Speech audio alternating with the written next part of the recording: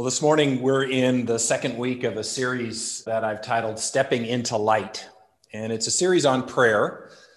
And it kind of grew out of an inspiration of reading a book recently that I read by a Carmelite nun by the name of Ruth Burroughs, who has written a book called The Essence of Prayer.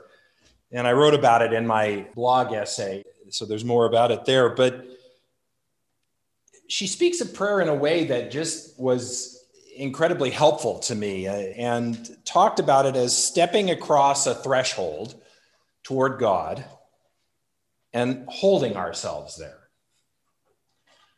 So it's that sense of some effort in approaching God, some sense of coming to attention and needing to work a little bit at maintaining attention, holding ourselves there.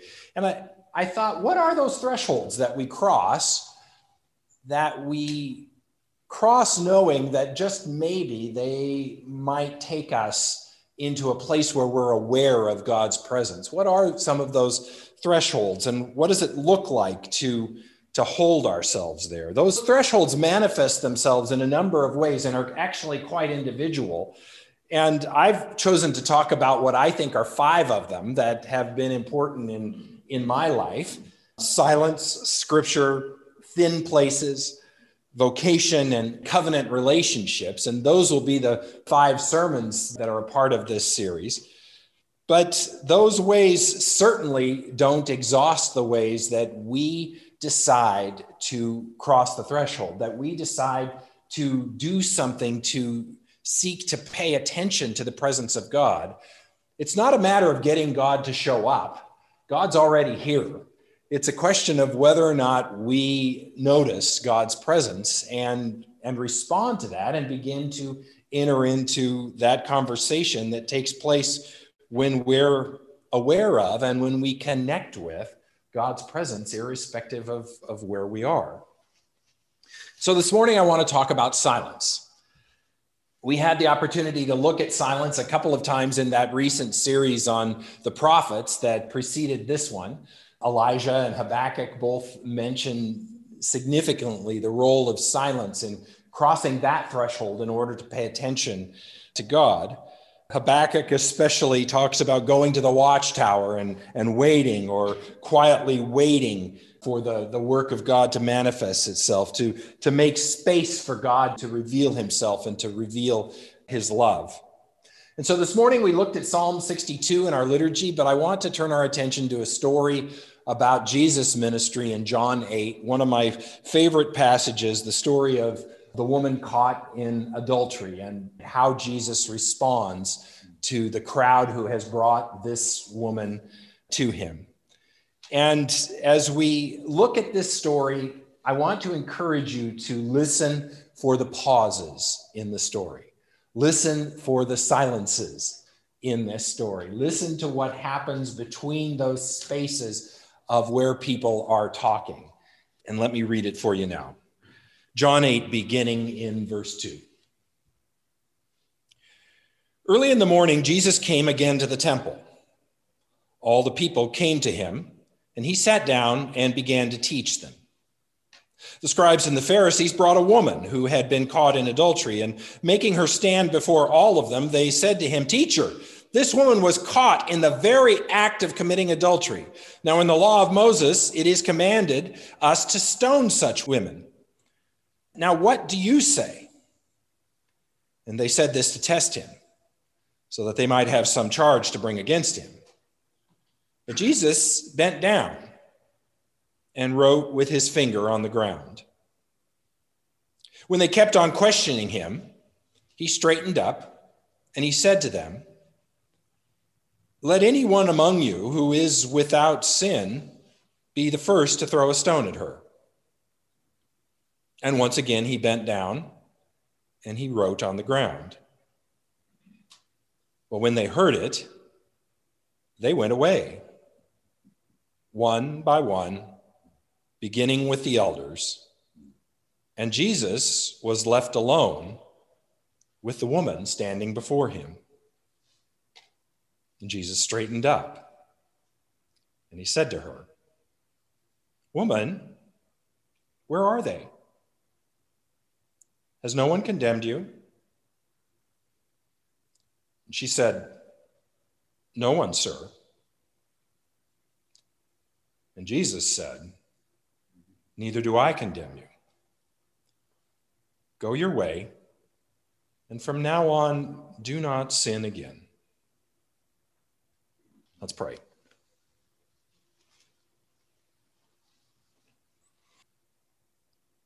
Lord, help us to listen in those spaces between the words.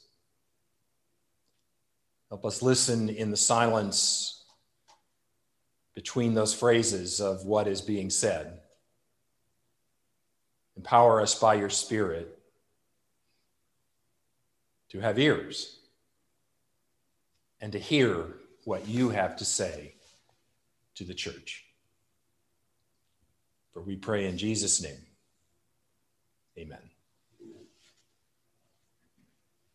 One of the things that I've learned in this time, in this season of being on Zoom, is that it's hard to have moments of silent reflection on Zoom. It's not hard for me, but it's hard for people like Thad and Bob, who have worked in broadcasting. And what it means for them is those moments of silent reflection. It means that they have screwed up somehow. It means that there is that awful opponent of dead air, which means that the tech guys or the technology has failed. And that's when, revealing my age here, in the 60s, when that weird test pattern of the profile of the Indian from the nickel would come on, or the one with the headdress, and just a sound would blare and a sign would say, "Please wait, we're having technical difficulties." That in those moments of silence, what happens is that the tech guys try and fill that dead air because they're trying to signal to people that it's not their fault. They're trying to signal to people to not turn up the volume, to not try and adjust the antenna. I'm really dating myself there. And to definitely just hold on, because we'll have the sound returning in any moment. It's the signal to the listening or viewing audience that this thing that has gone wrong will be righted. And so just listen to this tone, or listen to this music, or just know that we'll get back to you at some point. And that's why we have the birth of the Final Jeopardy music. Da da da da da da da. Everybody. Da da da da da da da da da. It's this mindless tune that if I was on Final Jeopardy, I would say, "Shut the music off. I'm trying to think of my answer." But somehow that music calms us. And it's okay that those folks up there being contestants have to deal with that drivel, because, heck, they have the chance of winning $10,000 or so. But we can't stand the quiet, and so play the Final Jeopardy ditty. But the thing to note is that in prayer, silence is like pregnancy. It's the space that allows whatever is going to be born to gestate. Silence is not nothingness. Silence is pregnancy. And it's one of the most effective tools in our tool belts to make space for God. The story of the woman caught in adultery is actually, like I said, one of my favorite stories. Like the woman at the well, John seemed to know these stories. John hung out closely with Jesus. He remembered these stories and kind of got us into the psychological depths of Jesus' encounter with these people. The woman caught in adultery, the woman at the well, the man sitting by the pool in Bethsaida. All of those are deeply rich stories about personalities and forgiveness and healing and people dealing with their sin and their weakness, and Jesus encounters them. And in all of those stories, the silences, the unstated portions of it, the image of what is happening becomes almost more important than the words that that are recorded. They're literary masterpieces, I think. And there are at least 3 silences in this story that I can identify, those pregnant pauses, if you will, that bear some looking at this morning, that those silent moments, those pregnant pauses that leave space for the truth to reveal itself, for the truth to gestate a little bit so that it's ready to be born and ready to come into conversation. Jesus is teaching. We just read the story. He's out in front of the temple. And as people have gathered around to listen to his teaching, one of the things that happens is that a group of sort of the religious aristocracy, the scribes and the Pharisees, come dragging this woman in front of him. And they yell and scream at all of the horrible things that she has done. And they say, this woman has been caught in the very act of adultery. And they're trying, as John says, through their cunning, to discredit him, to discredit Jesus, to get him to somehow say that the law is not important. They're trying to paint him as some sort of lawless, reckless preacher, and therefore to discredit him. But this woman is being dragged in their tow. This woman, they say, who has been caught in the very act of adultery. And the first question that I have in this story is, where's the guy? Takes 2 to tango. The guy's just as guilty as her and just as susceptible to the charge that would bring him to be stoned. But suddenly, we have only the woman. It's her fault. So we're going to bring her before you. And so with that comes the first pause. Jesus bends down and writes with his finger on the ground, just quietly letting the scene sink in and letting everybody see both the absurdity and the poignancy of what has happened. And there's silence amid this badgering.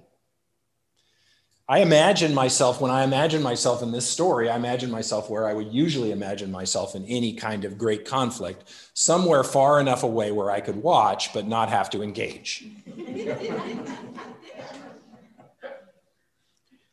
Just a short distance, though, from the fray, and kind of taking in that moment, that pregnant moment of asking myself the question, what's he going to say? And his accusers are also waiting, but they're not quiet. Because they're waiting for a particular answer. The answer they came wanting.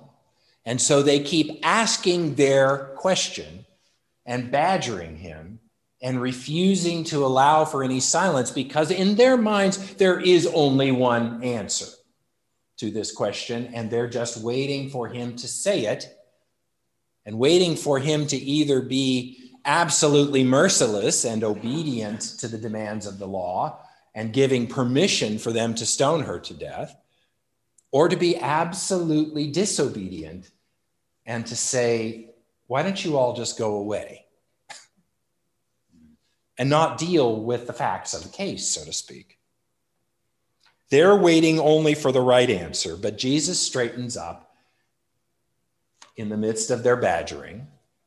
He's the one who's quiet, note that, and says, okay, here's my answer.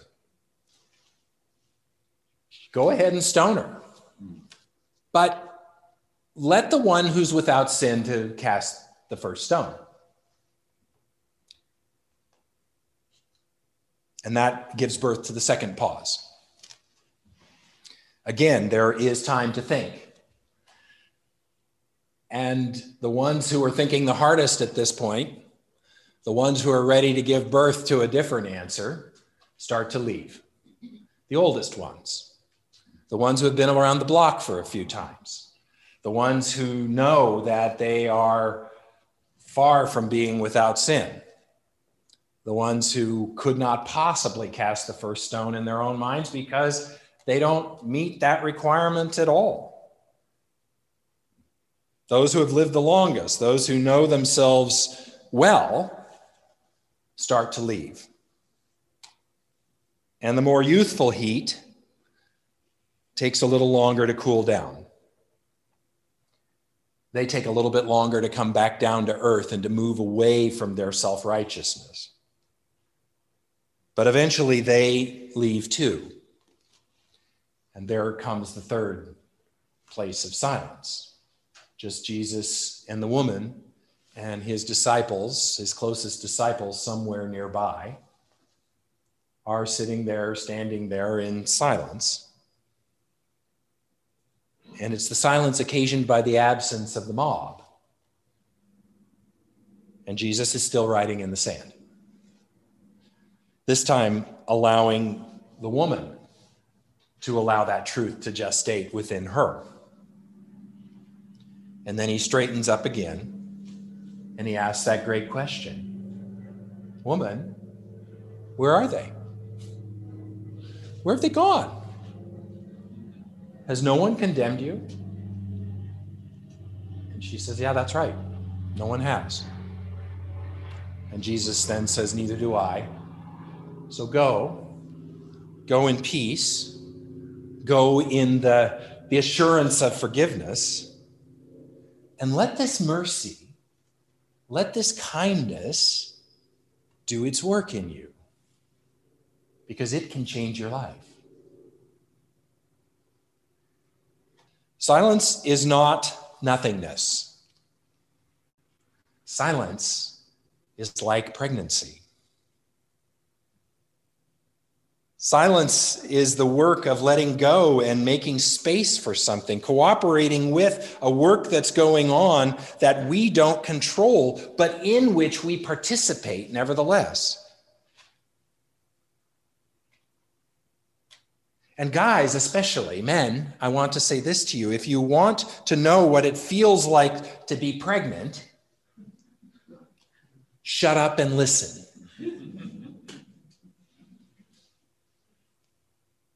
In 1995, we moved to Seattle in December of 1994. In June of 1995, I was the new guy on staff at University Presbyterian Church. And so I was given the privilege of being the pastor who would lead our delegation to the Promise Keepers Convention at the Kingdom. No one else on the staff wanted this privilege. And so as the new guy on the staff, I got this privilege. And so I went to the Promise Keepers Convention at the Kingdom. 50,000 men gathered in that huge concrete thing that ceased to exist a few years ago in order to build something new. And it taught me something about this very question that I'm working with today about silence. Because at the end of Promise Keepers, one of the things that happened was that the person who was the MC that day basically called every single pastor who was in the crowd to come down on the floor of the Kingdom while the rest of the delegates would pray in silence. There was to be absolute silence in the Kingdom. And believe me, there had not been absolute silence in the Kingdom for much of that conference. There was kind of a raucous sort of back and forth cheering like at a football game, you know, we love Jesus. Yes, we do. We love Jesus. How about you? And then the other ones would come back, you know, so you know my cynicism. So you know how I was doing with all of that. But this moment was my moment. I got to go down on the floor of the Kingdom because I was one of the pastors there and stand there while 50,000 men were silent. And my prayer had been answered. And that prayer would be, would you please shut up? But more happened in that moment. There was in that silence a kind of Elijah-like moment of hearing the still small voice, of knowing a presence that a lot of raucous cheering could never bring. It was the presence of 50,000 people paying attention to the voice of God, and that is almost deafening in its heaviness. And it was an unforgettable moment. The genius of doing this is one of my most profound memories, and it's an incredibly good memory of that event. And at one point, even during those 5 minutes of silence, there was a lone voice who couldn't stand the silence, who came out and started praising God. And the person behind the podium says, "You need to shut up." And he did. It was a kind of rebuke, but it was also an invitation to discover something that you wouldn't discover if you were filling the silence with the sound of your own voice. It was an invitation to ponder the bigness of God, to make space. It was a moment like unto what Habakkuk talks about at the end of chapter 2 in his book when he says, "The Lord is in his holy temple. Let all the earth keep silence before him." It's the reason why the psalmist says, "For God alone," in Psalm 62, "For God alone my soul waits in silence. He alone is my rock and my salvation, my fortress. I shall not be shaken." Silence makes room for something bigger than the world's definitions and dogmas. Silence is the sound of someone listening, of someone waiting, of someone humbly wondering. Silence is the act that helps us to make space for God. And the way that the psalm ends reminds us of what we forget very often in the cacophony of the world's definitions and dogmas. Verses 9 and 10, the psalmist says, "Those of low estate are but a breath. Those of high estate are a delusion. In the balances, they go up. So put no confidence in extortion. Set no vain hopes in robbery. But if riches increase, do not set your heart on them." In other words, the world's metrics mean nothing.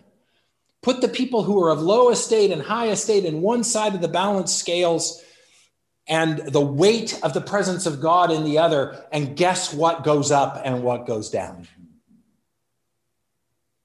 Your definitions about value mean nothing in the presence of the glory, the weightiness, the heaviness of the presence of God. So shut up and listen. Once God has spoken, twice I have heard this, that power belongs to God, and that to you, O Lord, belongs steadfast love. Let's pray.